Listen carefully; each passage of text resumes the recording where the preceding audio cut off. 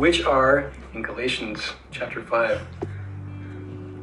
love, joy, peace, patience, kindness, generosity, faithfulness, gentleness, and self-control. Yeah, these should result in our daily lives. Hi everyone, I'm Sophia. I'm a rep for Agape, and I'm so excited to be with all of you today. First, I want to introduce our very first guest on the podcast, my dad, Edwin Cespedes. Hi. I'm happy to be here. I'm happy for the invitation. Mm-hmm. Thank you so much. Of course. And I am just I'm really happy to know that this club exists on campus. I think it's a beautiful goal to be able to spread the message of Christ throughout the campus and cultivate that in your hearts as you're growing and making your way through high school. So thank you, Agape, for existing. We are very happy that you are here, Bon. So I am very proud to announce that today is Agape's official second podcast. I don't know if I said that right, but it's the second episode of our podcast series. Which brings us into our topic, abiding in Christ. So we're going to be looking at the Gospel of John, chapter 15, verses 1 through 17. And I'm going to read it to you guys so that you can follow along and understand what we're talking about and understand what we're what we're talking about. Okay. So, here we go. I am the true vine, and my Father is the gardener. He cuts off every branch in me that bears no fruit, while every branch that does bear fruit he prunes, so that it will be even more fruitful. You are already clean because of the word I have spoken to you. Remain in me, as I also remain in you. No branch can bear fruit by itself. It must remain in the vine. Neither can you bear fruit unless you remain in me. I am the vine, you are the branches. If you remain in me, and I in you, you will bear much fruit. Apart from me, you can do nothing. If you do not remain in me, you are like a branch that is thrown away and withers. Such branches are picked up, thrown into the fire, and burned. If you remain in me and my words remain in you, ask whatever you wish, and it will be done for you. This is to my Father's glory, that you bear much fruit, showing yourselves to be my disciples. As the Father has loved me, so have I loved you. Now remain in my love. If you keep my commands, you will remain in my love, just as I have kept my Father's commands and remain in his love. I have told you this so that my joy may be in you and that your joy may be complete. My command is this: love each other as I have loved you. Greater love has no one than this, to lay down one's life for one's friends. You are my friends if you do what I command. I no longer call you servants, because a servant does not know his master's business. Instead, I have called you friends. For everything that I learned from my Father, I have made known to you. You did not choose me, but I chose you and appointed you so that you might go and bear fruit that will last. And so that whatever you ask in my name, the Father will give you. This is my command: love each other. So, what do you feel when you hear that, or what are you thinking? One, the closing, the invitation, the command to love each other, and to love each other with the same passion, the same magnitude from that our Lord displayed for us, and that God the Father did throughout history. Mm-hmm. As we see in the Old Testament all the way through the New Testament, and through to today, uh, it's the love of an unconditional love of a father who just doesn't quit. Yeah. And is always there seeking us out, even when we turn our backs, and when we turn back to him, and then we turn away, and it's just this dance of sin, but he's always there waiting for us. Yeah. That's a pretty way to put it, but very true.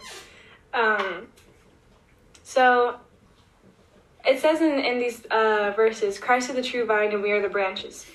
And what I took from that, we are created in God's image and likeness.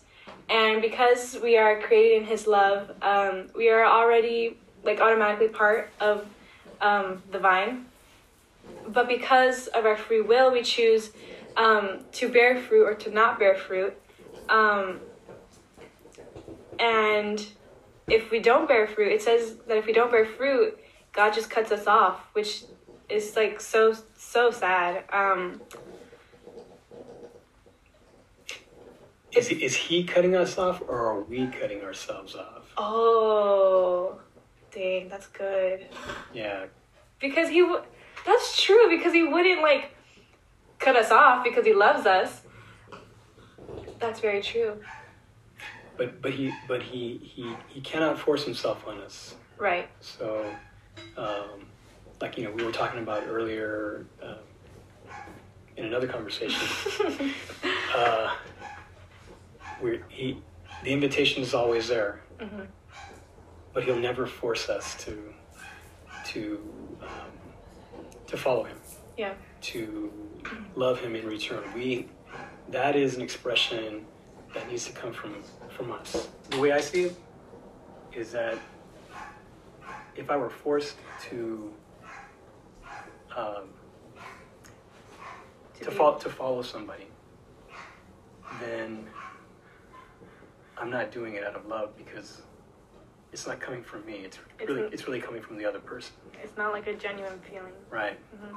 And so God wants that with us. Yeah. So if we choose not to abide in Christ, kind of like what you were saying, if nothing else in the world is gonna satisfy our hunger for God, and if we choose not to abide in him, and not follow him and live a worldly life, for me, there's no point, there's no eternal life for living a worldly life at the end. Do you know what I mean? There's no eternal life for living a worldly life? Yeah, if we live a life for Christ, we're setting stepping stones for ourselves to get closer and closer to heaven. And if we don't live a life for Christ, if we live a life of the world, we're taking steps back, I guess. Right. Yeah. You mean if we live for the world, and the world is temporal? Yeah, exactly. That means everything that is of the world comes to an end at some point. Then our life is a temporary passing moment. Yeah, exactly. But if we live for Christ, who is eternal, then our lives are meant to be eternal. Yeah. Yeah. And I think that's a really big thing. I don't know. I feel like it's simple, but it's super it's simple, but it's detailed. I think that is definitely God's equation. It's not complicated. Well, it's a simple plan, but our human nature complicates it. Yeah. And because we're human and imperfect, and where was I going with this? Because we're human and imperfect, that's why we need God. That's why we need to rest in him to to be with him, you know? Excellent point, so. Yeah, thank you. So at the end of these verses in verse 16, it says, you did not choose me, but I chose you and appointed you so that you might go and bear fruit that will last. And so that whatever you ask in my name, the Father will give you. This is my command, love each other. The very first 6 or 7 words, whenever I read that in the Bible, like, I chose you, you didn't choose me, it just makes my heart so happy. Like God chose us in all of our humanness and brokenness, and he still chooses us so that he can heal us and show us his love. And in abiding in Christ, we bear those fruits that he wants us to bear, fruits of the Holy Spirit. But he graces us with the fruits of the Holy Spirit when we abide in him. And he sends us to share those fruits with other people, and that in doing that, we're showing that we're true disciples of Christ and we're glorifying God and living a life for Christ. Yeah, I think he graces us with the gifts, and then we use those gifts in our lives. Yeah, and they produce fruit. Yeah. And they produce the fruits of the Holy Spirit, which are, in Galatians chapter 5, love, joy, peace, patience, kindness, generosity, faithfulness, gentleness, and self-control. Yeah, these should result in our daily lives. These fruits, actually, they are produced when we respond in kind to God's love. Yeah. How beautiful the world would be if everyone was operating with the fruits of the Holy with Spirit. this goal in mind to produce these fruits. We wouldn't have the plague of poverty and war, and we'd have intact families. We were meant to be loved. we're meant to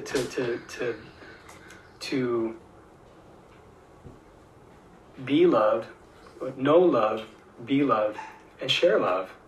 And the greatest example that we have of that is our Lord. Yeah. And we have only to follow that example, but like you said, we are imperfect. Yeah. And we cannot help ourselves because it is in our nature to sin. But that's why we need God. That's why we need a Savior. And that's why our Lord gave that ultimate sacrifice for us on the cross. Yeah. And he redeemed everything for everything that we've done and everything that we will do. And we're doing. Yeah, that is a sin, a stain in our soul. Yeah. He pays that debt for us, and because why? Because he wants us, he loves us, not for anything that we do, but because of who we are. We're his. He loves his creation. He loves Sophia. He loves me with the eyes of a loving father who just does anything he can for his children. So it is a great gift to know that we're Christian. Yeah. And we're loved to that magnitude. Yeah. Oh, I love talking about this. So I think that's very good closing. Brings us to a close of our second episode of the Agape podcast. We hope that you were able to connect with our conversation. We were very happy to be able to be with you today. We hope you have a great weekend. You have anything you want to say? Love your moms. tell them Happy Mother's Day. Give them a big hug, and apply joy in your life. Amen. Jesus, others, you, in that order. Love Jesus, love others, and love yourself. Period. God bless you guys. Have a great weekend. Bye.